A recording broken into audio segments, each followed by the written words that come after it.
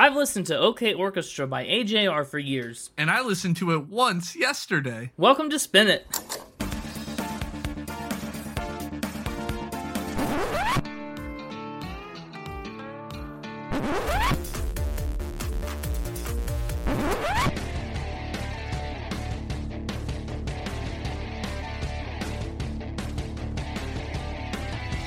Hello everybody, welcome back to Spin It, the record ranking podcast for people who would rather be listening to music. I'm James, and with me is... Sorry, what's your name again? I'm not even going to dignify that with a response. No? Give me a hint. C, what it starts with? Okay. I don't know what you're looking for. I don't know. I came up with this on the spot. Oh, okay. I was like, well, you know, the band we're doing has like their initials in their name. Maybe he's doing something with that, but it's like, I can't give out my initials. Fear of No. doxing myself. So it's like, I don't know what the plan here is. There wasn't a plan. Oh, okay. I give up. Well, inadvertently, you ruined my plan by doing that bit, so at least you got something out of it. What was your plan? I was gonna, as soon as you said, and here with me as always is Connor, I was gonna go, Merry Christmas! Because we're doing another Christmas album. No. Christmas in September. Christmas in September, because we're doing a Christmas album, because it has a song Christmas in June. Now, I'll give you... Joan Jett having Little Drummer Boy was pretty inescapable. But that doesn't make it a Christmas album. Christmas in June's not even a Christmas song. It has Christmas in the title, doesn't it? Yes, it does. It's about celebrating Christmas in June, is it not? Kind of. We'll get there. And when we get there, the audience will agree with me. I don't know about that. His name is Connor. I just realized I never said it. Oh, Merry Christmas! Oh. All right, great. Hey, did you eat any M&Ms since the last episode? I knew you went away craving them. I plead the fifth. That either means yes, more M&Ms than any one human should, or it means no, and I don't want to engage in this conversation because I'm embarrassed that I didn't eat M&Ms. Which one do you think is more likely? I, with you, honestly don't know. Uh-huh. I like to keep them guessing. Fair enough. Do you know anything about AJR? I do now. Well, good. Great. That's great. I did not. Not even any of the big songs. Did you know anything like Weak, their big song from a couple albums back? Not that I'm aware of. If I do, I don't realize I know it. Okay. I got familiar with AJR. Suddenly, all of a sudden, a bunch of people started recommending them to me. I had a couple different friends at once go, you need to listen to this band. And I did. Way back, the first album I listened to was The Click. Then I listened to OK Orchestra. And then I listened to Neo Theater. You know, I kind of made my way through the albums in a weird order. Interesting. Yeah, and honestly, I think Neo Theater is the better album, but I think OK Orchestra makes for a better podcast. I think there are a lot of better singles on it. Interesting. And it's easier to talk about the Neo Theater. I know, so just going into it, keep that in mind. For those of you who haven't heard of AJR before, let me fill you in. AJR is a band of brothers, a family band made up of Adam, Jack, and Ryan Met. They're from New York City. They started making music together from the living room of their little apartment in 2005, and that's actually how they still do it today, right out of the living room. They kind of record their music like we record this podcast, just from their living rooms. By 2006, the band was appearing in public places around New York City in a very informal sense. You know, places like Central Park, Washington Square, other spots like that where they would just sit and play. They started out a lot with cover songs, but eventually over time, as most people who play covers do, they branched out into their own music, and they really broke into the public eye with their song I'm Ready, which is, can you guess what I'm Ready samples and what inspires it? I would assume SpongeBob? SpongeBob SquarePants, his catchphrase. Oh, I'm ready. Of course, silly me. No, you got it right. The joke was I just said SpongeBob, but you felt the need to say SpongeBob SquarePants. Well, people out there might be thinking of a different SpongeBob, and I wanted to be clear. Yeah, like the one with round pants or triangle pants. Heaven forbid you were thinking of octagon pants. SpongeBob Octagon Pants. He has a lot of trouble voting because he looks like a stop sign. What they did was they tweeted that song at a bunch of high-profile artists and music industry people until somebody actually picked it up and ran with it. That somebody just so happens to be pop star Sia, by the way, who got the band in touch with her manager. All of a sudden, that song got tons of radio play. They were on talk shows. They were basically professional musicians overnight. Today, I'm Ready has picked up 38 million YouTube views. Personally, it's not my favorite song. However, I don't know, it made this band, so I gotta give it some respect. Fair enough. Over the next couple years, they put out a smattering of EPs, and their debut album, appropriately titled Living Room, came out in 2015, followed up with The Click in 2017. And that album, like I mentioned, features the song Weak, which has been the band's biggest single to date. And I guess this means nothing to you, but for those of you listening to the podcast that have heard the song Weak, they wrote that entire song in just a couple of hours, like no time flat. It's picked up over 500 million Spotify streams and is platinum in 5 countries. And actually, a fun little podcast Spin It tie-in, one of the songs on that album is their first collaboration with Rivers Cuomo of Weezer. Oh. Yeah, they put out a second single in 2021, so now you know. Now I know. You'll have to listen to Weak after this podcast episode, so I need to know if you know it. Okay, add it to the list. That it's the first thing on the list for things you have to do after this podcast.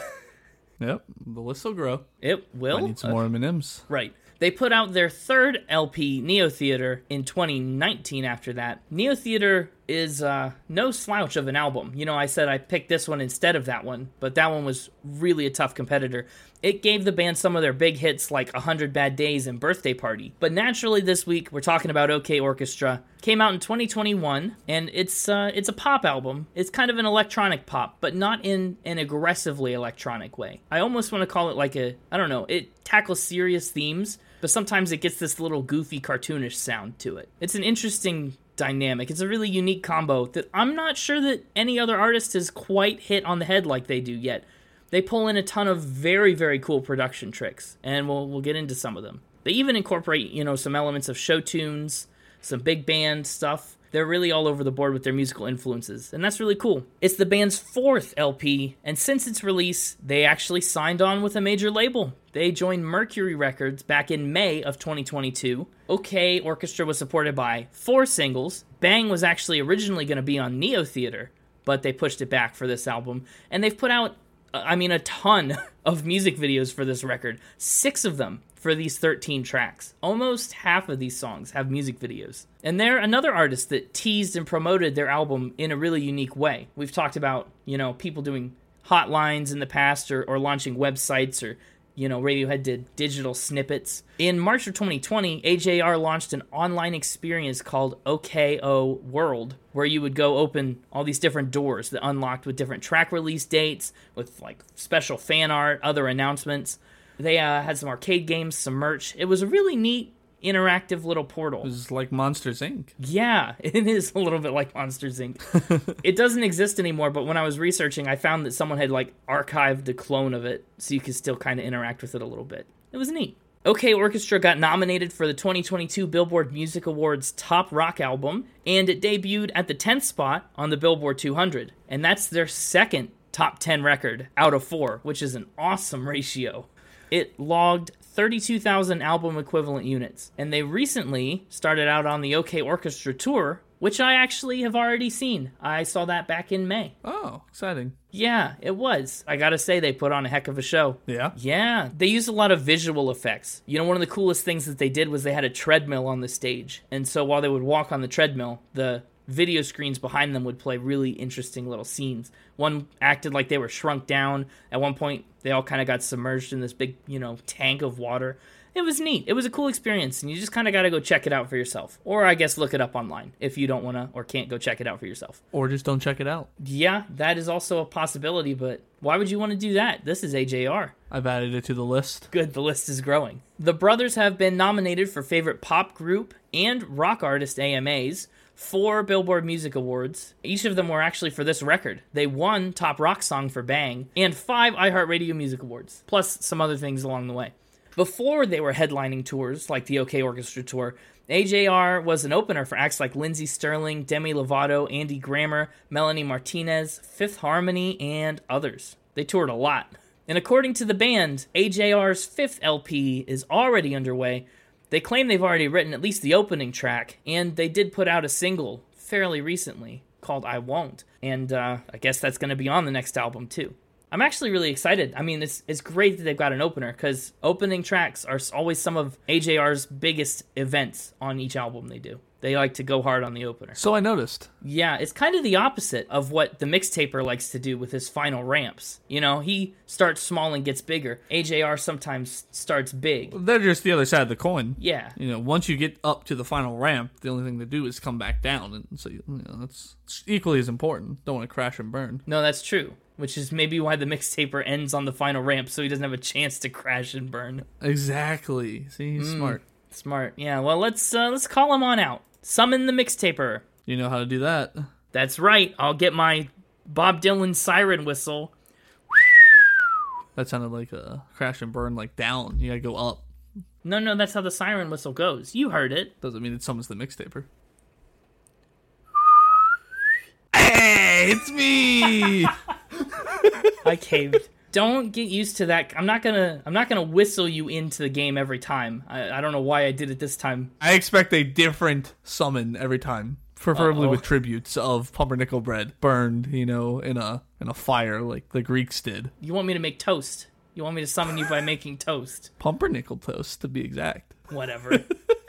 Anyway, got some fun facts. Yeah, you got 3 brothers here. You could honestly have done one fact about each of the brothers and then a final ramp about the whole band. Maybe I did. Maybe you didn't. Maybe I didn't. Did they have any close encounters? No close encounters. But they could have, if you want. Oh, no, I don't. You want to subject yourself to that? I'd rather not. Just give me the facts as they were found or presented, invented, whatever, by you. If you're new to this, we have a game that we do. It's called Fact or Spin. The mixtaper makes up lies or tells the truth, and I have to figure out which one he has done. All right, my first one for you. They have a unique clothing line. Cool. What kind of clothes do they sell? See-through.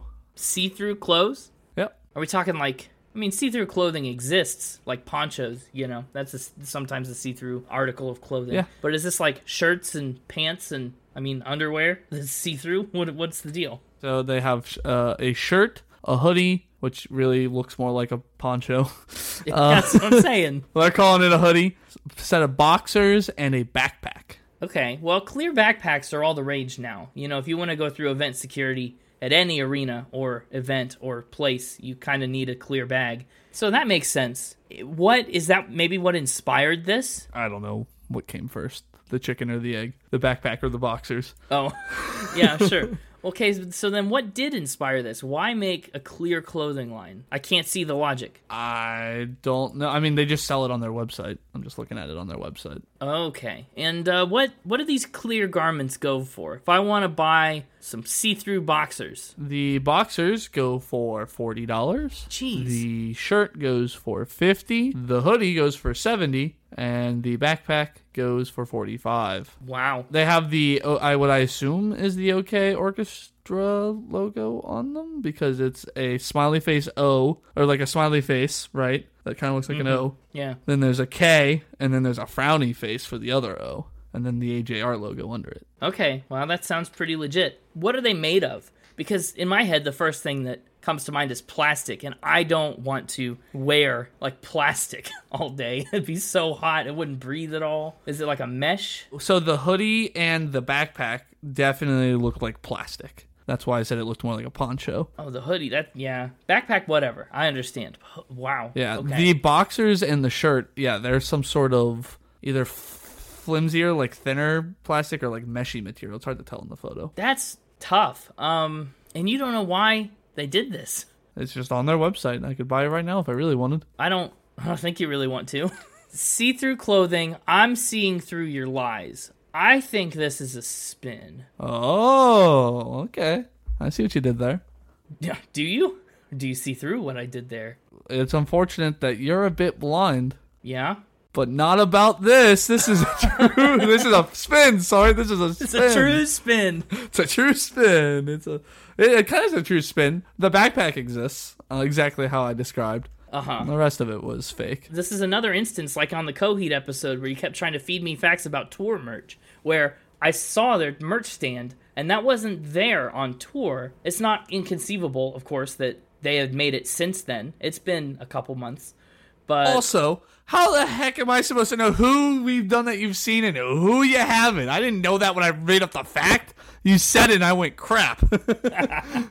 Well, that's good. That's why I don't tell you. I got to give myself a leg up. Yeah. A leg up in clear plastic pants. My next one, they have a cameo in a movie. You're back on your movie facts, huh? First, we had a movie fact where you wrote a scene for Cars 1 with Rascal Flatts. Then we had a movie scene where you wrote a scene for Cars 2 with Andrew Ridgeley from Wham. Please tell me that they weren't in a Cars movie. They were not, but it was a Pixar movie. We did have another movie fact, too, with Radiohead being in Harry Potter. We've had a couple of good movie facts. So they were in a Pixar movie. It's obviously a recent one since they were a band, so something from 2015 onward, maybe? Perhaps. Which Pixar movie is that? Do they operate as a trio of characters? You know, like the little aliens in Toy Story. All three of them go together all the time. Yeah, all three of them are in it. But like, do they share the similar roles? Are they like part of a one unit of three characters? I guess you could say that. Not in like a distinct way like the aliens. What Pixar movie are they in? They are in the movie Soul. Soul is what I was thinking, actually, especially when you said they're indistinctly a part of the same category. Are they different little souls in Soul? No.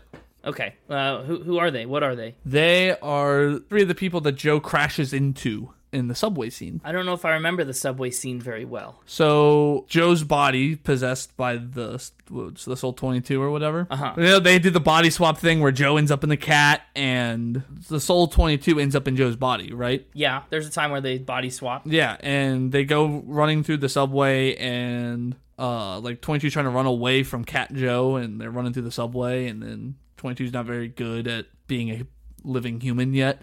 And so they crash into a bunch of people. And AJR were three of the people. Yeah. They kind of exclaim, and one of them gets knocked down to the ground. Do they say anything distinct? Can you like recognize their voices or tell it's them? I guess if you're big AJR fans, probably, because they all gonna go, "Hey, watch it," and yada yada yada. So, and that's it. I guess if you recognize their voices. Did Disney reach out to them about it? Like get in touch and say, hey, we want you to be cameos because you're a cool band? Or did they go, hey, we're a cool band, we want to be in a movie?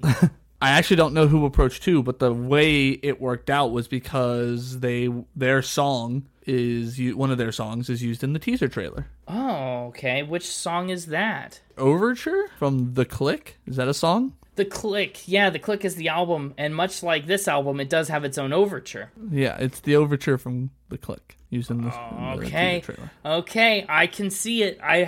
I don't remember seeing the teaser trailers for Soul, but it probably happened before I ever listened to The Click. And he's a musician. The Click is about, on a surface level, The Click references metronomes a lot. Okay, I can see it. Mm-hmm. I think I'm gonna say this is a fact. I never know when you ramp into your answer that way, where you're like drawing out your words a little bit. I'm always like, is he going to pull the double switch and say, I can see it, but I'm going to say spin? No, I like to keep you guessing. Sometimes I can predict, but not always. Sometimes I try and blindside you on purpose, just to see how you'll react. Fair enough. But you're going fact, or spin? What'd you say? I don't remember. Don't trick me. I'm going fact. This seems true. Oh, man.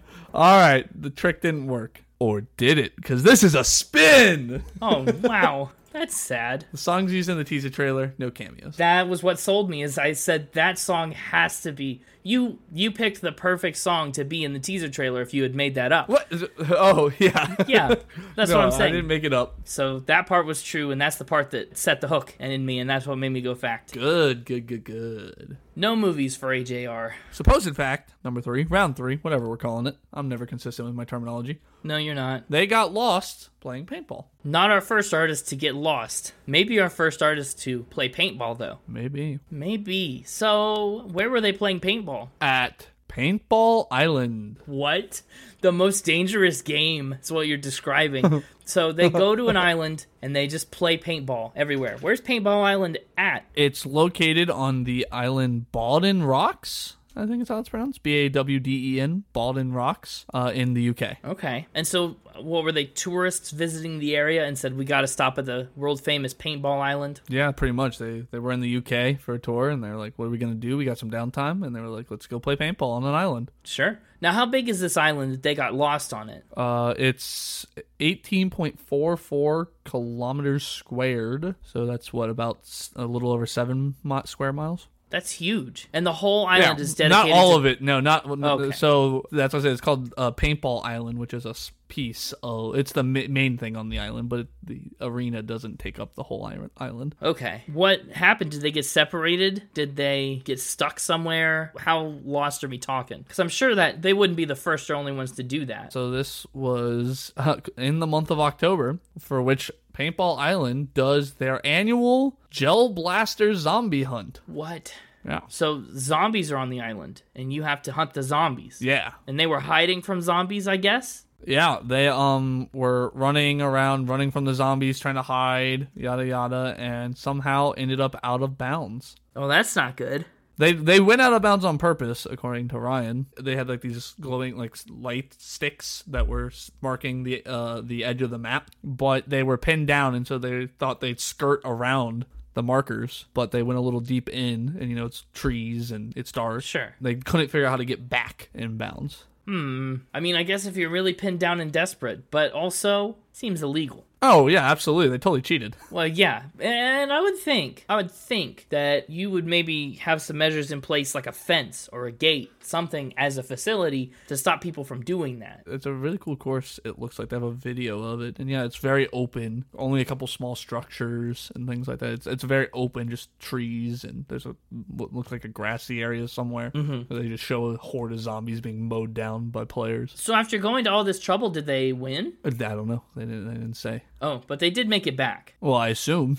I assume they're not still out there wandering. Legend has it that if you go to Zombie Island, you'll hear the cries of AJR who never return. Yeah, they're out. You can hear the paintball guns out in the wilderness. Bang, bang, bang. Okay, so here's where I'm at. Tell me where you're at. You sound like you don't believe me. Well, you lost me right at the start because I said, this sounds like a thing you just know about and wanted to talk about because it sounds cool. That is a classic me move. It is, and I think I'm concerned because a reason you might know about it is because you were looking at AJR facts. That's the chance you gotta take. I think it's the spin. Go with spin. I've kind of been out on this one the whole way, and I'm gonna roll the dice on spin. Trust your gut, right? You say when you don't trust your gut, things go bad. Well, that's what happened with Tim McGraw. Last week I trusted my gut and it worked. Yeah, that's what I'm saying. So you're gonna stick with it. Trust your gut. Yep. All right. Well, this one is a spin. Yes. Okay. Okay, good old gut, you've never let me down, except when I go stand on the scale at a doctor's office and he says, you can do better. So that was just a completely made up lie. I was just like, paintballing sounds like something they would do. And so I was like, what's cool paintballing things? And I had the idea of you mentioned the most dangerous game, and that's where my brain went. I was like, paintball on an island. And so I looked it up, and there's this place called Jungle Island that does paintball, and it's in the UK, it looks like, maybe? No, this is in California. I lied. Wow, they couldn't have been farther away. But yeah, it's in California, and I'm not even 100% certain it's on an island. I think they just are called that. And they're the ones that have the Gel Blaster zombie hunt, so that's a real thing. But I made up all the stuff about what the thing looks like. I have no idea. Okay. Baldwin Rocks isn't even like the island I said it was. I looked up a list of islands in the United Kingdom. I saw that one. I was like, that one sounds like I wouldn't make it up. And then you asked how big it was, and I hovered over the hyperlink for it on Wikipedia, and it goes 80 feet. And I was like, crap. 80 feet. That's so little. I go, uh-oh. So I had to pivot to it. I had to just make up a number. Oh, maybe that's the private island we'll buy. We talked about getting a Tim McGraw style private island. Maybe we can afford an 80-foot island. Baldwin Rocks, also now known as Cow and a Calf, or Man and His Man, are a pair of small islands. Wow. The more you know. Yep. That's a pretty great island. Well, now you're on the spot because I can tie up the week if I miss it, but I could get that lead back if I get the win here. How dastardly should I be? Full dastard, maximum dastard, please. Maximum dastard. Well, I don't know. What am I asking for? I don't know. I just, I might be less forthcoming with information on this last one. Come forth. Yes. Final ramp time. Final ramp. Really, that one should have been the final ramp.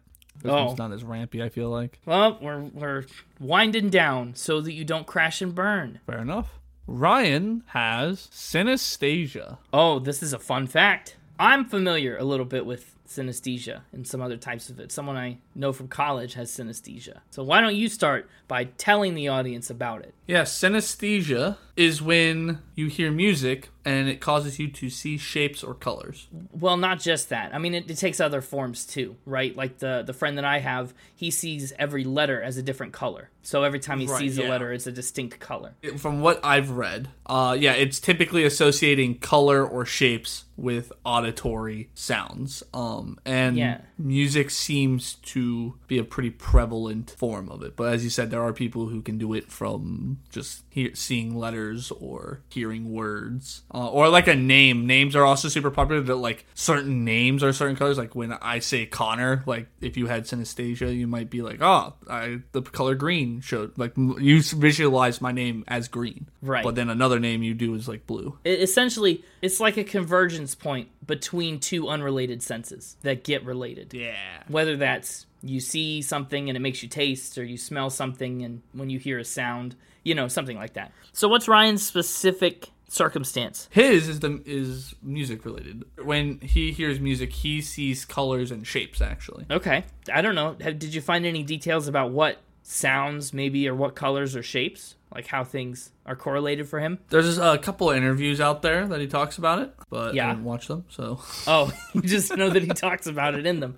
Okay. Yeah. Fair enough. I am inclined to believe this fact. Yeah. I think a lot of their interesting production tricks and stuff could maybe be attributed to something like that. To hear a sound and to be able to visualize it in a unique way might enable you to fit it into your existing song a little smoother, because you can see how the colors line up. Also, it plays well with their album artwork, which is often whimsical and colorful, especially the click and half of OK Orchestra's album cover that we'll get to in a minute. I am pretty confident in saying this is a fact. Yeah, I'm inclined to believe this. All right, locking it in? Locking it in for the lead on the season once again. Remember when you asked me, or when I asked how big a dastard I should be? Uh-huh. And you said full dastard? If you're going to tell me this is a technicality, why I'm wrong, you should not go full dastard. I mean, there was three brothers for me to pick from. Yeah. I went with Ryan. You did. One of them has this condition. Yeah. And it was... Tell me. Say it. Insert super dramatic dun dun dun dun dun music right now. Ryan! Yes! This is a true fact. Okay. I really did think about just changing which of the brothers this was. You don't know how much I wanted to do that and make this a spin. That's devious. I'm glad you didn't. I mean, I'm honestly glad I didn't either. I felt like that would have been cheapening the spirit of the game. It would have. But I really thought about it because I was like, he's definitely going to believe this one. Oh, yeah. I already knew this. Oh, come on. Yeah. I knew it to the degree where if you had said it was a different brother, I might still have gotten it right and said spin. Wow. Uh-huh. I know. So you knew basically two of these. No, I didn't know the clothing one for sure. Yeah, you basically did, though, because you saw one thing, you saw all of their merch when you went and saw them in concert, which I didn't know about. Well, that's... Man, I hate it when that happens. Check my Instagram. You'd see. I don't have an Instagram. I'm the mixtaper.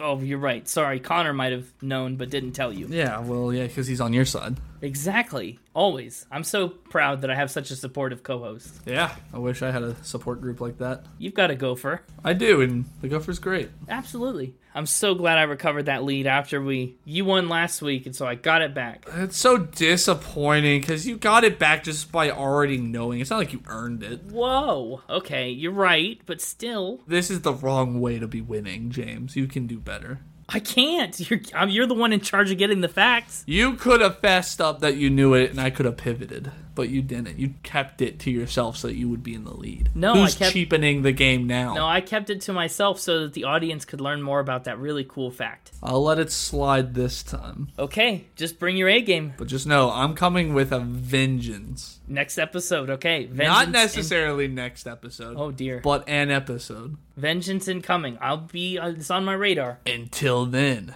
Yeah. Should I be worried? Probably a little bit. Yeah, he didn't seem too happy. No, I guess not. But is he ever? He had, like, smoke coming out of his ears. What? Yeah. Oh, wow. He must be really mad. Yeah. Or he was trying to think. Could be. Well, let's talk about this album cover. I kind of mentioned it a little bit in that last synesthesia fact, but the cover of OK Orchestra features little figurines, little figures of the brothers kind of caught in between the colorful autumn forest with instruments wrapped all around the trees. Again, very reminiscent of the album cover for The Click. And then on the other side, there's a darker, more grayscale forest. And kind of also like the mixtaper talked about with their little OK Orchestra logo. That's a happy face and a sad face on either side. This is kind of like that. Happy on one side, sad on the other. And we're kind of caught somewhere in the middle. I like it. It looks cool. It does look cool. And these are our thoughts on OK Orchestra. Yeah, let's jump right in. That thing that you just referenced is the very first track, OK Overture, which is, as the title suggests, an overture for the entire album. An overture for the state of Oklahoma. Well, it could, I guess, maybe... If you misinterpreted it, OK could be, an Oklahoma overture, but it's not quite like that. Actually, this is a thing that AJR does a lot. They like to start their albums off with little overtures, little flybys of all the stuff that's coming up on the rest of the album. They've done it at least 3 times in the span of 4 albums. Gosh, I wish I could have listened to it more than once, because I was listening to it, and I'm like, I'm sure there's like little pieces of melodies and cool little like references to the rest of the songs on this album, and I'm not gonna get any of them, and I'm not gonna remember them by the time we get to the songs. I picked up on a couple of them. Yeah, some of them were really prominent. Well, I picked up on a couple of them just off of the lyrics, right? Yes, that's true. You know, like in verse 1, let me play my violin for you, bang, bang, bang. We have the song Bang and the song World's Smallest Violin. I'm like, I'm sure those are references. Yeah, or Humpty Dumpty. I was able to pick up on some of the lyrical ones, but I'm sure there was also instrumental melody ones as well that I just didn't get. A lot, yes. And actually, that's one thing, though, is that OK Orchestra has an overture that actually takes a lot of music not from the rest of the album. You know, a lot of the other, like The Click and the other overtures that they do are mostly built from other music. This overture, I mean, is in a lot of spots, don't get me wrong. So really much of an overture if you don't take it from it? There's still a lot that's taken from it. Is it not just another song? That's true.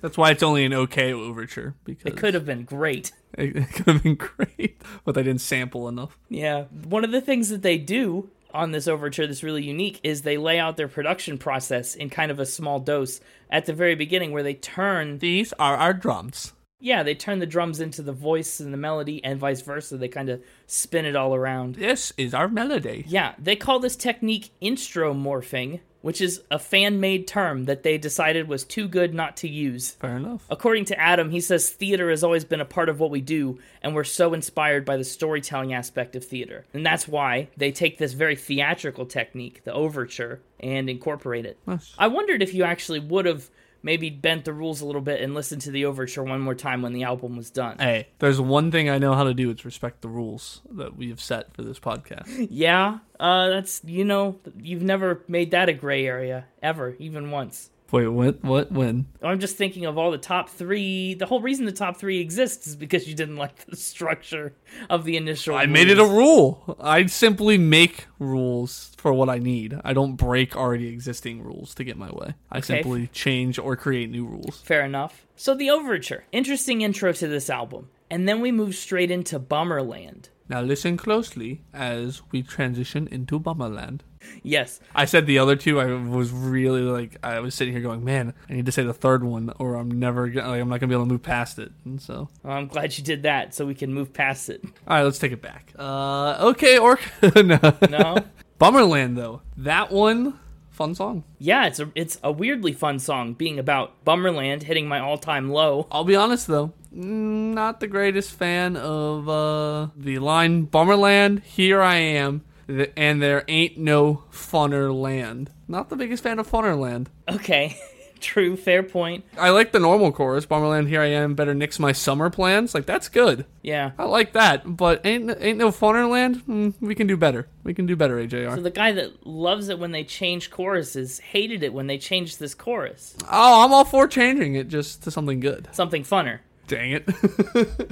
So this song, actually the first time they ever performed it, anyone ever heard it, was at the band's special drive-in concerts during the COVID pandemic in August of 2020. Oh. Yeah, afterwards, they put it out as OK Orchestra's second single, and it focuses a lot on these themes of loneliness and isolation that are actually really prominently, inspired by COVID, but they didn't want to dwell on that with this song. So they kind of pivot to this idea of getting out of Bummerland. The song kind of becomes about the rise after rock bottom. And this is a thing that AJR does frequently, right? They started off right here. They take these big, poignant, sweeping themes, and then they really, really micro-focus in on tiny little stories and metaphors. And they convey all these ideas through sometimes silly, sometimes little, narrative stories. This is the first of several times that happens throughout the album. In this case, it's buying a round of drinks. It's getting haircuts over and over again. That one's actually really sad. Yeah, it is sad, I know, but it's... Like, that one, for all of us who went through everything going on with COVID, and, like, that was one of the big things, like, couldn't get your hair cut, because that would mean you'd have to go outside, and it wasn't safe to be that close to the hairdressers, yada, yada, or the barbers, yada, yada. Mm-hmm. So it's like, that was, like, one of the first things as things started to open back up, and finally you could go get your hair cut. Everybody was finally able to go get their haircut. And so this concept of, I didn't need it, but this month I got my haircut 7 times just so I could go be social with somebody and not be stuck inside. Yeah. Like, it's like, wow. That Right. It'll be curious to see if, like, I could imagine a podcast 20 to 30 years to now that come across this album going, oh, that's kind of silly, that's buffoonish. But, like, Yeah, you're right. for everybody who existed during this time, it hits so much deeper. Yeah, they won't contextualize it the same way. Yeah. It is interesting, yeah, because it takes on that extra little bit of weight. I kind of like it. Especially, the same thing about buying drinks. You couldn't go to bars with your friends. Mm-hmm. Even though in this case it talks about the bank account and not having the money to do it. There's a lot of people who probably bought plenty of alcohol during the pandemic. Yeah, but not in a bar with their friends. Yeah, that's true. I think this song is such an earworm chorus. And actually, another little trivia tidbit, they performed this song at Joe Biden's inaugural concert in 2021. No. Yeah, Bummerland. Interesting. It is interesting, isn't it?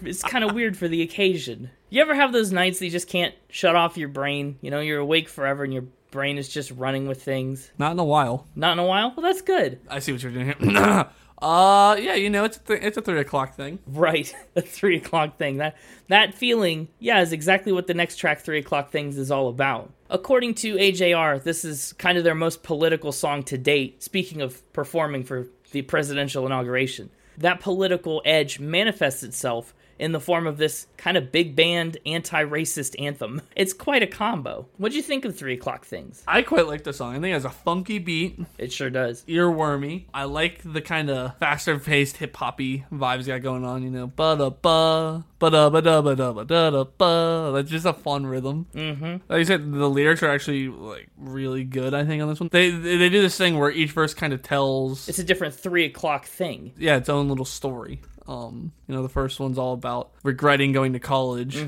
more or less. The second one, more about, like, social interactions with people. Yeah. And then the third one's where it gets kind of political. Yes. Voting for someone to vote for someone to vote for someone. It's kind of, a whole chain of events. I like that chorus of vocals they do in the background that almost sounds like, well, again, big bandy, 1940s, 50s, really kind of gives this song a vintage glow, even though there's very much about it that is not vintage at all and quite on the cutting edge of electronic pop music. Yeah, and you know me, I'm a big fan of a nice brass section. Absolutely. I like that they pull the reverse of what a lot of songs do. Yeah. The verses are these big moments, when they like lead into the verse with the like ba-da-ba, ba-da-ba-da-ba-doo. But then they really mellow it down for the chorus. You're right. Usually it's the opposite. Usually the verses are more mellowed down and they really ramp up into a chorus, whether it's slow, like big sweeping stuff, or fast-paced, loud. But they do the opposite. They just kind of chill out for the chorus. Yeah, I like that. What did you think of track number 4, My Play? I'll be honest, I was a little shocked. A little shocked. Uh-huh. What was so shocking? Well, I listened to the song. You did, yeah. And then I looked over at Spotify and saw how many plays it had, and the number was insultingly low. It was low? Yeah. Well, which number were you? What was your play? Somewhere in the 14 millions.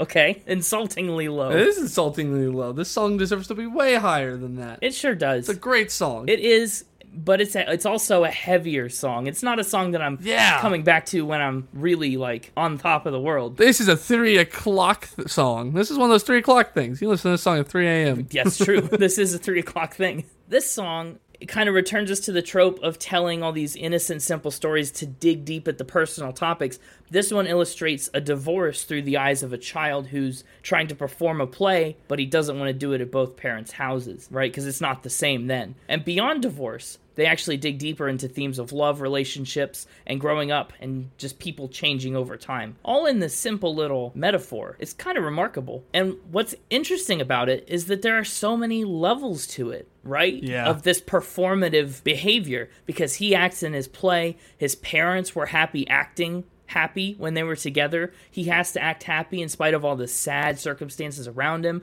and then he has to try and cover up those feelings and put on a happy face for each parent. It's a lot of layers to this little play. I love it. Yeah, there's just something about like you said, it's multi-layered. Mm-hmm. I mean, let's just dissect the story just for a moment. Dissect away. You know, he starts with a flashback. You don't realize it's a flashback at first. He just talking about putting on a play in the old house, right? Well, in a cape, jumping on the couch implies that he is younger than his current age. Well, right, but he could just be telling a story from that time period, right? The whole story could be from that time period. But you immediately in verse 2 jump back to the present time of haven't seen the old house lately. Yeah. Wonder if they found my spaceship, yada, yada. So now we're back in the actual time period that this song is going to take place in. And then he starts telling a story about how it's almost like he's talking to his parents about, like, did you outgrow one another or did the love die? Because that majorly changes my outlook on life. Right? That's a line that hits with a baseball bat. Yeah. And then for the chorus, you jump back to the past for the I just really, really want to show you my play stuff. And then you kind of get that back and forth from then on out. Well, and I think that really emphasizes the fact that he carries these childhood burdens with him into adulthood. Like, that hurt, that scar is still kind of there. Like, I want to show you my play. Even now, it's just not the same. Yeah, it's just a nice little back and forth. It really is. Deserves more plays. It does. They actually put out a video on Twitter talking about how they made the sounds for this song. Wah, wah, wah. Right.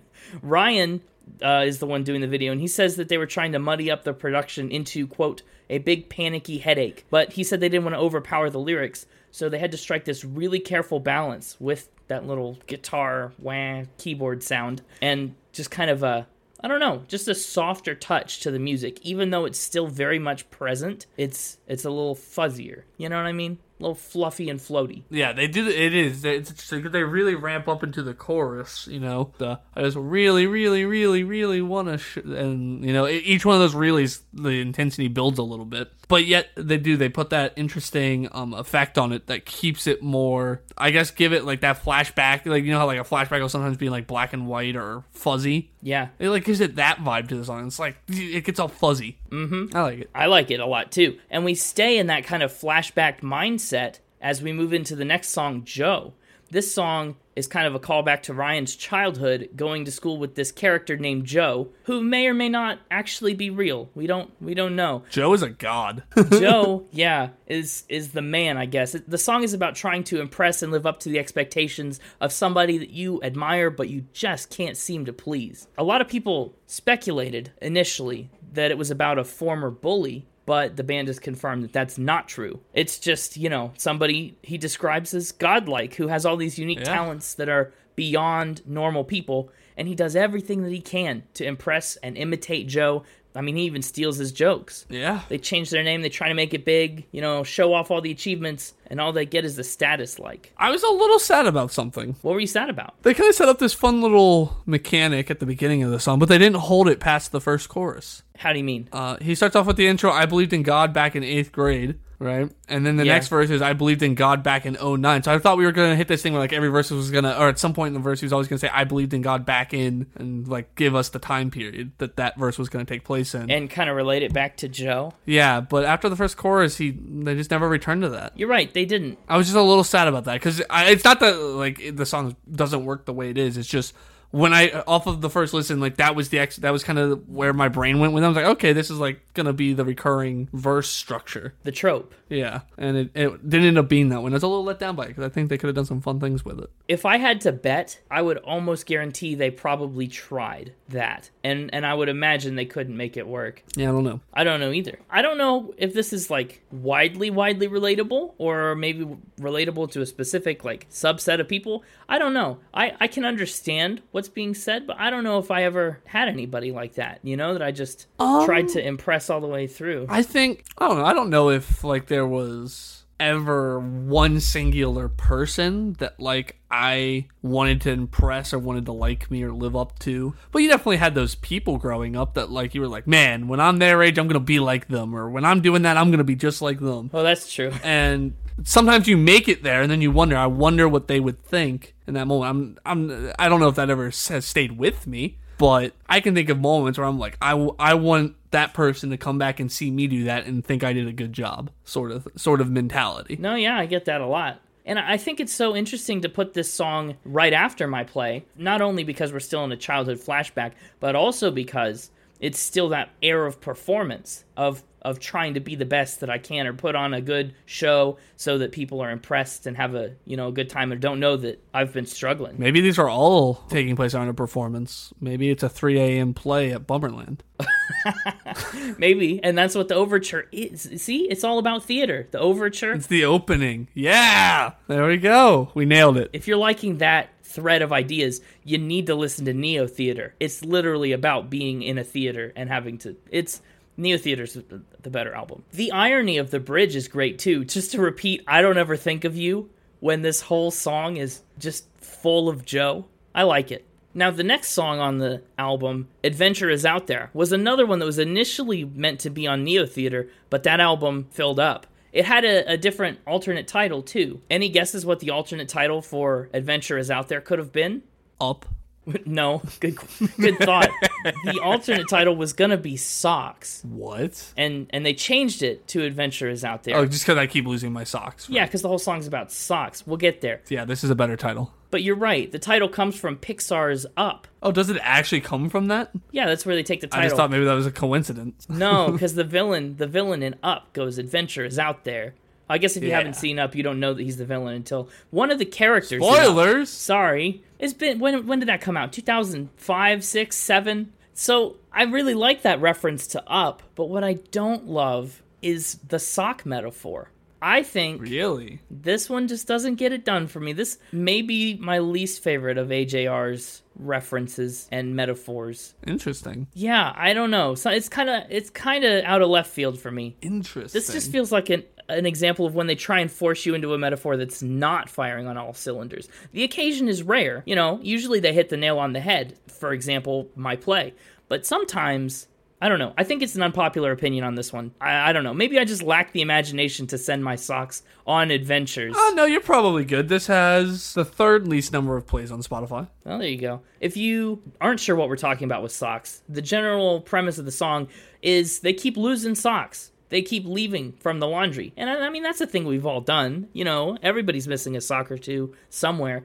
And so he sends them in his mind on this journey. Maybe they're in the sea. Maybe they're off at some other country. Maybe they're at his girl's house, someplace. Well, it sounds like maybe they're at his ex-girl's house where he can't go. And he just wants to be out on adventures, following his socks around the world. He's jealous of his missing sock because it could be anywhere. I think I like this one. This was not my least favorite on the album. Okay, that's good. It's a middle track though, and maybe even a lower middle. Okay. For me, I don't mind the sock metaphor itself. I think it's a fun little thread because I feel like a pretty common theme. You go out on an adventure, you go on vacation somewhere, and somehow misplace something and leave it in the hotel room. I don't know. Probably most likely a sock. Yeah. I'm all for that. I really like the vibe this song starts with. The instrumental melody is just very, as Genius Lyrics describes it, lazy day vibe. Well, kinda. Part of it is that drum. There's the drum, but then that sliding guitar sound. I could see the music video for this song being them like on a lazy river, but with their instruments, like playing the instruments while riding down a lazy river. like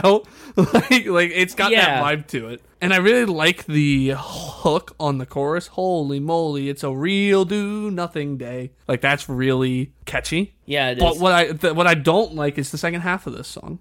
You don't like the second half? Yeah. I was going to say the second half almost redeems the sock metaphor for me. No. Mm-mm. Well, I've never had a problem with the metaphor, though, and I still don't. I have a problem with the musicality. So we go through the first verse, which is very relaxed, and then you get the chorus, which has got that fun hook to it, and you can feel it has the potential to really blast. If they wanted to, they could crank it up to an 11 and make it really powerful, right? They could. And again, it's one of those things where I'm like, okay, that's what they're going to do with like the next one. So they back us back down for verse 2. I'm like, great. They're going to build us up to the big chorus hit at the end of the song. But they don't. They never go big with it. Oh, there's no real big chorus. It caps. The choruses have a cap. It stays at that intensity the first one was at. It was like, the melody you chose, the instrumentals you chose, the way you sing it, it's all coming together. It's like the perfect puzzle pieces all coming together to just really hit you with a powerful chorus, and they never do. And it made the song overstay its welcome for me. It didn't have enough motion. By the end of it, I was like, okay, I'm tired of this. Do something different. And they just never did. I see. Well, I guess that's a pretty good point that I actually agree with. But in terms of the metaphor and the sock thing, in this third verse, he buys new socks and he says, I won't lose them. Someday I'll leave and they'll lose me because I'll be the one on the adventure while my socks are stuck at home. It kind of flips the metaphor on its head. That's really good. It's really good, and that almost brings it back. And I think it fits really well with like the kind of subtle COVID lyrics going on here, back with like Bummerland and stuff like that. Like this idea of I want to go out on an adventure, but I'm stuck at home. My socks, on the other hand, are not stuck at home. Yeah. Let's talk about Bang! Bang, Track bang, number bang. 7. Yeah, this was the first huge hit from the album. It's been certified platinum. It's also earned the band placements in commercials and Black Friday ads. They even recreated the entire song using nothing but SodaStream products and bottles to raise awareness about reducing waste. That's awesome. It is really something. It's a lot of work for a commercial. Bang, bang, bang. There, take 51 seconds and observe as they play Bang with SodaStream. I like that. That was awesome. It is. It's a lot of work for a little 50-second commercial. When they first announced Bang, they put out a 15-second audio clip in reverse. Oh. Yeah, interesting tactic. Gnob. like Bang backwards. You say gnob. Yeah, Gnob. Okay, yeah. The hook for this song, like you've mentioned, is Let's Go Out with a Bang. And it feels a little ironic because the verses are all about trying to do adult things like moving and changing your eating habits and nothing's working. Shooting guns. Well, no. Cars backfiring. No, those are just other things that go bang. Oh. They talk about doing taxes and forgetting passwords and generally just thinking it's time to grow. Bang, bang, bang. Let's go out of youth with a bang and put quinoa in our fridge and grow up, I guess. What a fun use of the word quinoa. I know. I did not expect that to pop up in the song. It was a tasteful quinoa. Yeah, it might be the most tasteful and best used quinoa ever. Ooh. Oh, are we spinning awarding it the most tasteful quinoa award? The tastiest quinoa. Sure. Actually, I've had good quinoa, but that's besides the point. From AJR? Was it in their fridge? No, actually. Fun fact, the guy who interjects the little here we go and metronome parts is actually one of the people who is an announcer on the New York City subway. Oh. Yeah, who knew? I don't know what it is about the chorus beat, but it's very familiar to me. Like there's another song it reminds me of. That sort of off beat versus on the beat, fighting back and forth, the bum, bum, bum, bum going on. Yes. I don't know what it is. I don't either, but it's there. I like it too. Bang is one of the better songs on the album and one of my favorites. Up next, though, is apparently one of people's least favorites, according to the Spotify numbers. Yeah. And that is The Trick. It's my least favorite too, so. Oh, okay. The Trick is lying. This is one trick that the mixtaper has up his sleeve. It's true. Yeah. More specifically, it's about hiding all the negative things about yourself and projecting some kind of like false better reality of yourself to other people. And it's kind of like a magic trick in that people don't see who you really are. You kind of conceal behind that. I really like the concept of the song, just not the execution. Bingo. Well, I don't know. I'm half and half on that, because the execution does not make for the best song, but it does reinforce the idea of the song. When he sings about lying and all the things he's lied about, the voice is modulated up super duper high, and it doesn't sound like AJR, right? It doesn't sound like them. Yeah. It kind of feeds into the idea of being someone else. And then when they hit the chorus and they talk about I'm not proud of who I am and I'm screwed, you know, they really get real with it. They shift back to their normal voices and become themselves. They let the walls come down. Yeah. So I'm torn because, yeah, it doesn't... I don't care. You don't care. It just doesn't sound very good, but it works with the theme. There's no need for it. The theme is fine on its own. It's okay. Yeah, it is, but I don't know. I feel like I want to defend it now. I feel like the amount it adds to the theme is not enough. Like you're not a net positive, right? It adds to the theme, but detracts from the song. But you still end up in the negative. The amount it detracts from the song is more than the amount it gives to the theme. Do you think you'd like the song better if it didn't have that? Yeah, absolutely. I feel like it would be too indistinct if it didn't have that high vocal. No. It kind of would just fade into the background of this album for me. No, because you would just have one person sing each verse.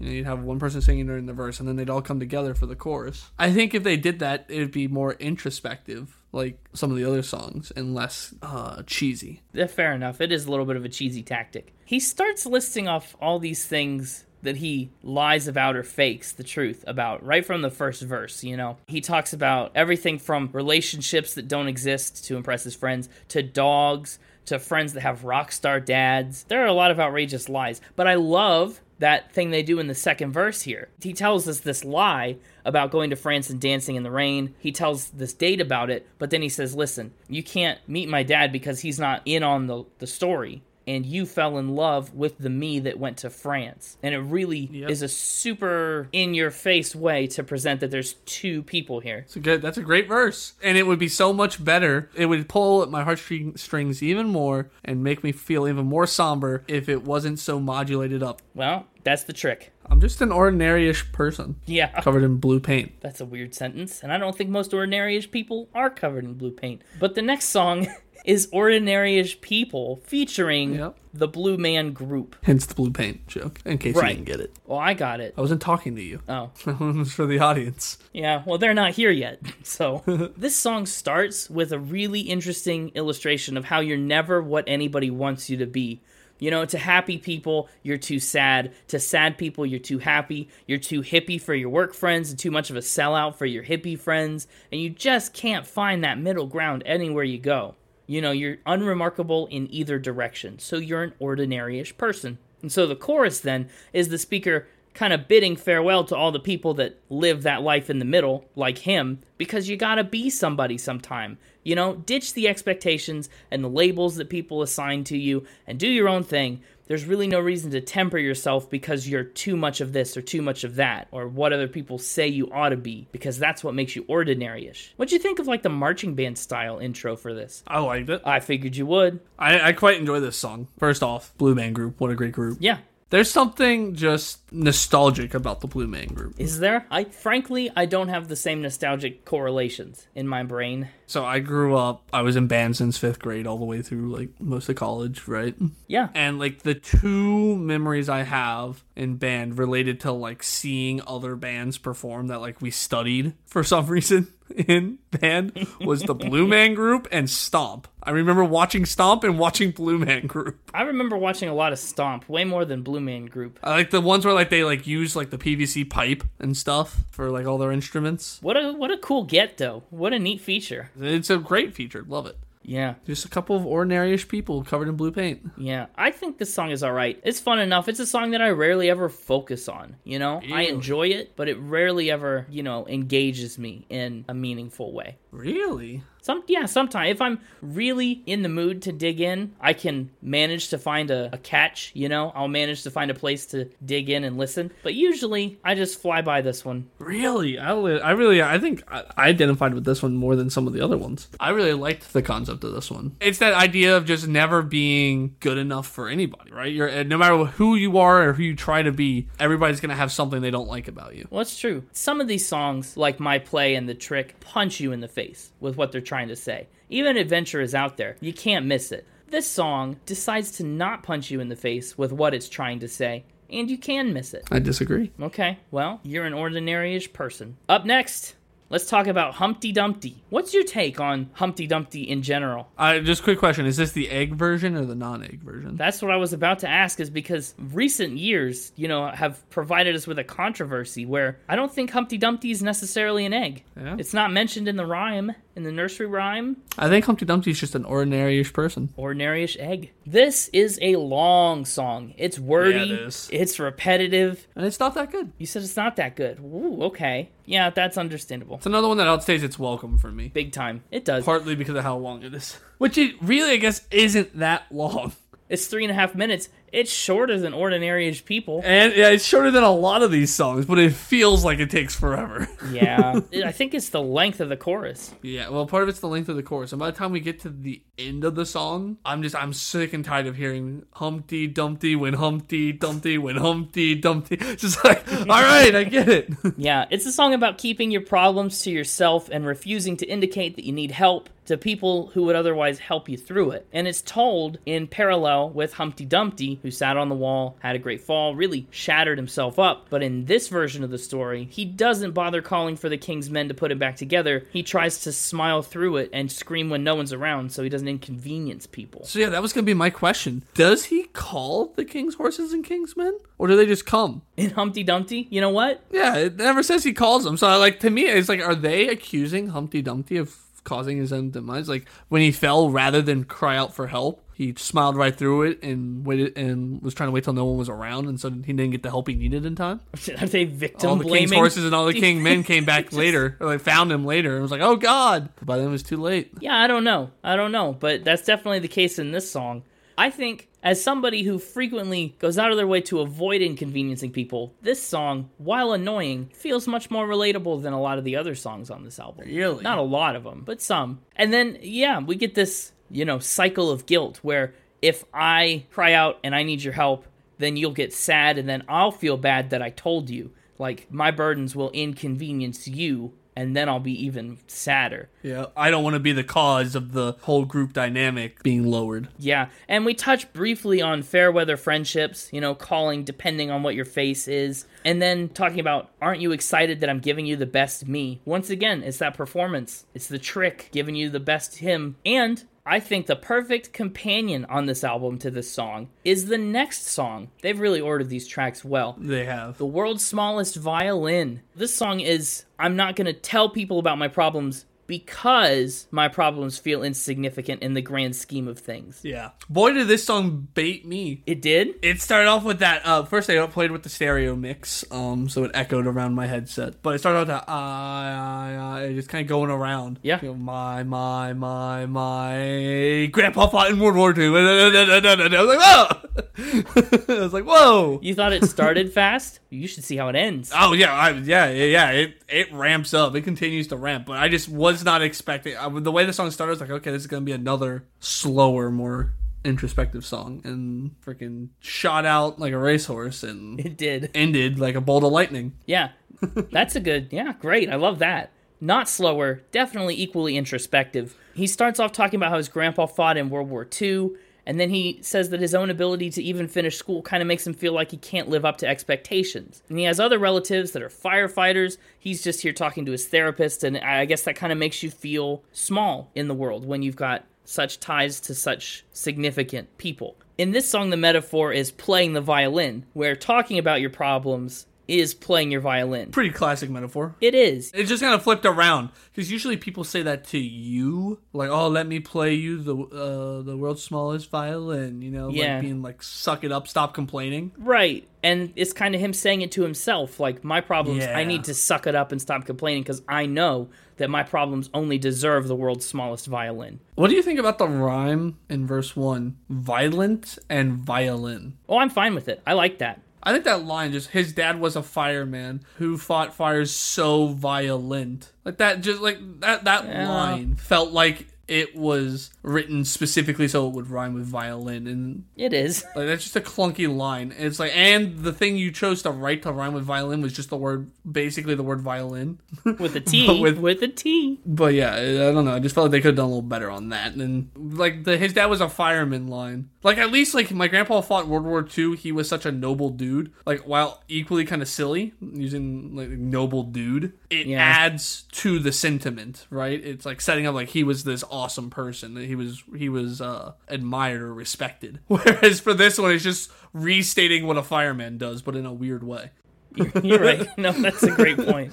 And then in the chorus, he starts begging to talk to his problems to anyone who will listen, He says, let me play my violin. I really need an audience. And he needs to find that person before he, quote, spews his tiny symphony. And that's where the tempo starts to pick up and pick up and pick up. And I love how frantic that need gets. We really feel that sense of urgency, like, I need to talk about this or I'm going to explode. Oh yeah, I love it. This song has actually made the rounds on TikTok a lot lately. I've seen it around there a little bit. I really like what the pre-chorus does. Yeah, the kind of call and response thing. They have a lot of really fun vocal and instrumental melodies that they use throughout this album. And they're all unique, which I found fun. Like, they never got, like, sometimes they'll be different melodies, right? But they'll sound similar, be in the same style, a lot of bands. But This one, they're like all over the place, which I liked. But yeah, just something about that. It gives you a sitting on the front porch. Everybody's sitting on the front porch with their instruments, like playing the song sort of vibe. Yeah. For me. It was fun. I enjoyed it. It is a fun song.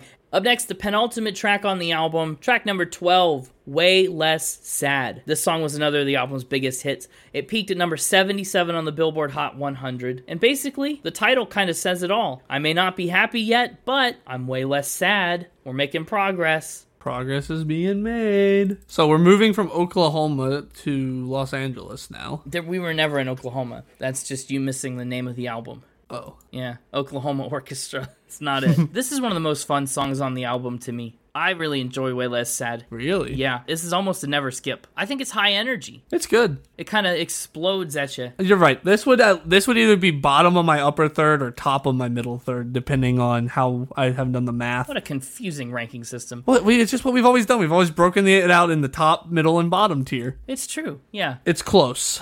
It's close. Okay, close is good. Conceptually, I guess it almost has to go in the middle because it's not my top 4, and 4 would be about a third. that's fair. I think lyrically this song is pretty packed. There's so many good moments. You know how it's always sunny out and I want to stop hurting, so I'm going to set the bar low. And maybe I won't be happy, but I'll be less sad. I like that. Or just like saying that you're okay, but you don't mean it. Just enjoy it while you've got it. I don't know. It's a dense song. Living sucks, but it's sucking just a little now. Come on. What a line. Yeah, good. I guess the thing that set it apart for me and like kept it out of my top 4 was an intensity issue again. I felt What? the intensity didn't move enough. This is one of the most... Well, no, think about it. No. Before you freak out, they hit this chorus with "Don't you love it? Don't you love it?"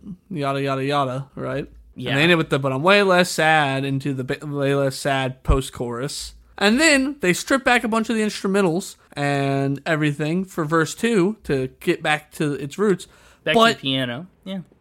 Yeah, but like I didn't feel the intensity lower at all. Like I felt like we were at the same intensity from the chorus into the verse to back into the pre-chorus. Like it just, even though the instrumentals and the vocals were changing and more dynamic, the intensity level of them stayed flat. I've never felt that way. I always thought the intensity fell appropriately right there. No, like I'm listening to it right now just to double check that I'm not misremembering what song I'm on. I'm way less sad. Yeah. It falls on the word sad and then immediately swings back up into I wake up. Like it doesn't ever. It goes down for half a beat and then right back up. You can hear the I think the guitar part or something like swoop down and back up. Kind of stays where it's at. The only difference is the AAAs are gone, but they come back pretty quickly too. Yeah, they do. So I just wanted more movement, I guess. Because, yeah, you're right. The chorus is great and everything, and the AAs really keep it pumping. I just wanted a little more... I wanted the high and the low to be a little more offset from one another. Maybe it was kind of like a sine wave that stayed really close to the x-axis. You know, it didn't have very high peaks. Oh, very technical, yeah. And finally,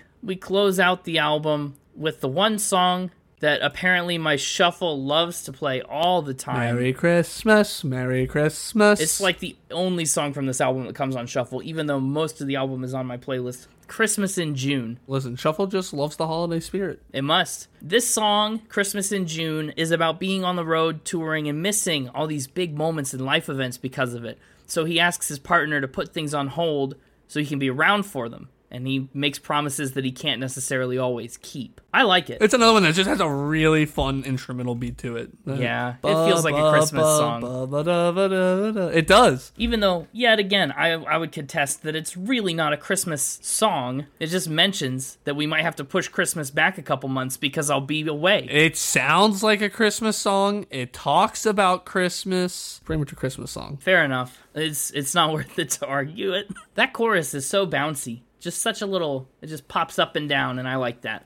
Yeah, the whole song does that. Well, that's true. But I say the chorus is like pretty much the same. New Year's Eve, it's like the same rhythm, basically. It's a little different. They mix it up a smidge. A smidge is sometimes all you need. Yeah, really what they change is the instrumentals. The instrumentals get bigger. They layer more stuff in, and then they strip it back away, but the vocal beat is the same. What holiday on this list is the worst one to miss? Which holiday? Which holiday? Which holiday do you think is the worst one to miss or to have to push to June? I gotta check through the just in general. You're not like Yeah, just in general. the worst one to push to June. Christmas is a pretty big one. Because you get Christmas in July, so then you get like your Christmases. They purposely split them 6 months apart, so you get maximum time between them, and now you've just put them a month apart. I don't know. It's a pretty bad one. I think you're overestimating the importance of Christmas in July celebrations. They're not that prominent. They're not the biggest holiday. No, probably not. I think New Year's is a bad one to push to June. Because what would we even do? I think Thanksgiving would suck in June. Oh, it'd just be so hot. It'd be so hot you wouldn't want to eat any of the food you normally eat at Thanksgiving. Fair enough. I think this is maybe the perfect song to close this album. It just has that kind of finality to it. And again, it's very theatrical in its own kind of way. I like how it ends with the darling, if we're ever going to have a kid, don't want to miss it. Can we just have him in June? Yeah, it takes things a heck of a lot deeper and on a much more personal level just in that last little waning moment. Yeah. I'm all for it. Can we final spin in June? Yeah. See you guys next June where we'll tell you our scores on this album. What if we did? Oh, that'd be awful. No, I think I won't do that. I will celebrate my scores right now. This is an interesting album. I think a lot of my scores for this album are influenced by what I think of other AJR albums. I think AJR is still a band that has plenty of room to grow. I think they've got limitless potential, but also I think they're kind of where they are now. You know what I mean? As for music, this album musically is a lot of fun in a lot of places. You could just jam. Some of the songs, Ordinary-ish People doesn't necessarily scratch the itch musically. Meh. The Trick, So, music I'm giving an 84.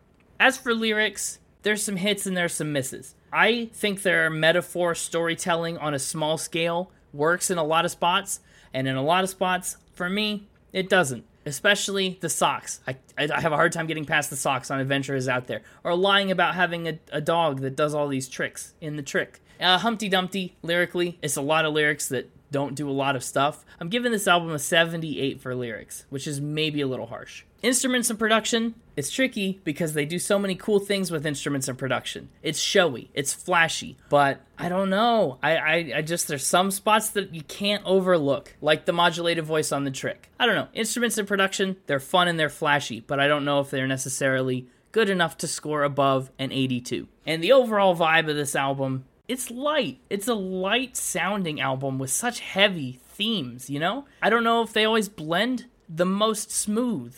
I think there's some hitches and some snags in there. I like it the whole way through, and I'm a fan of AJR. I'm going to keep coming back and listening to more music, but I think the vibe of this particular album is right around an 83. Okay. That puts the overall score at an 82.8 and places it at number 313 on the ranking spreadsheet. It feels a little harsh. I like this album personally at a level that is higher than that score, but that's where it is. How about you? For me, yeah, I quite liked this album. AJR was not a band I was really familiar with. Couldn't have told you anything about them, their style, named a song, nothing. And I was pleasantly surprised. I liked it. And now you'll never not be familiar with them again. Until I forget all about this. Well, that could be. I'm glad you liked it. Yeah, no, I liked it. My top 3 in album order. 3 O'Clock Things is my honorable mention. Okay. Next up, My Play. Nice. After that, Bang. Bang, bang, bang. Here we go. The SodaStream version or the regular version? The regular.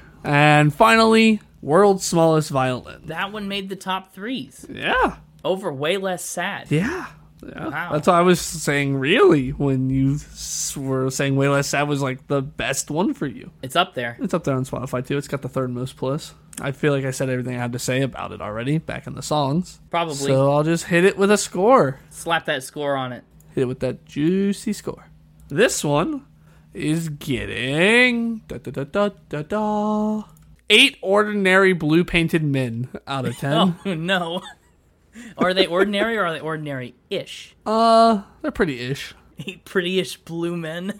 8's a good score for you. I was not sure. I was maybe thinking you'd maybe like it well enough to be a 9. I think AJR as a band has put out some stuff that's got 9 potential for you, but like I said, I don't think OK Orchestra is that. So 8 does not surprise me.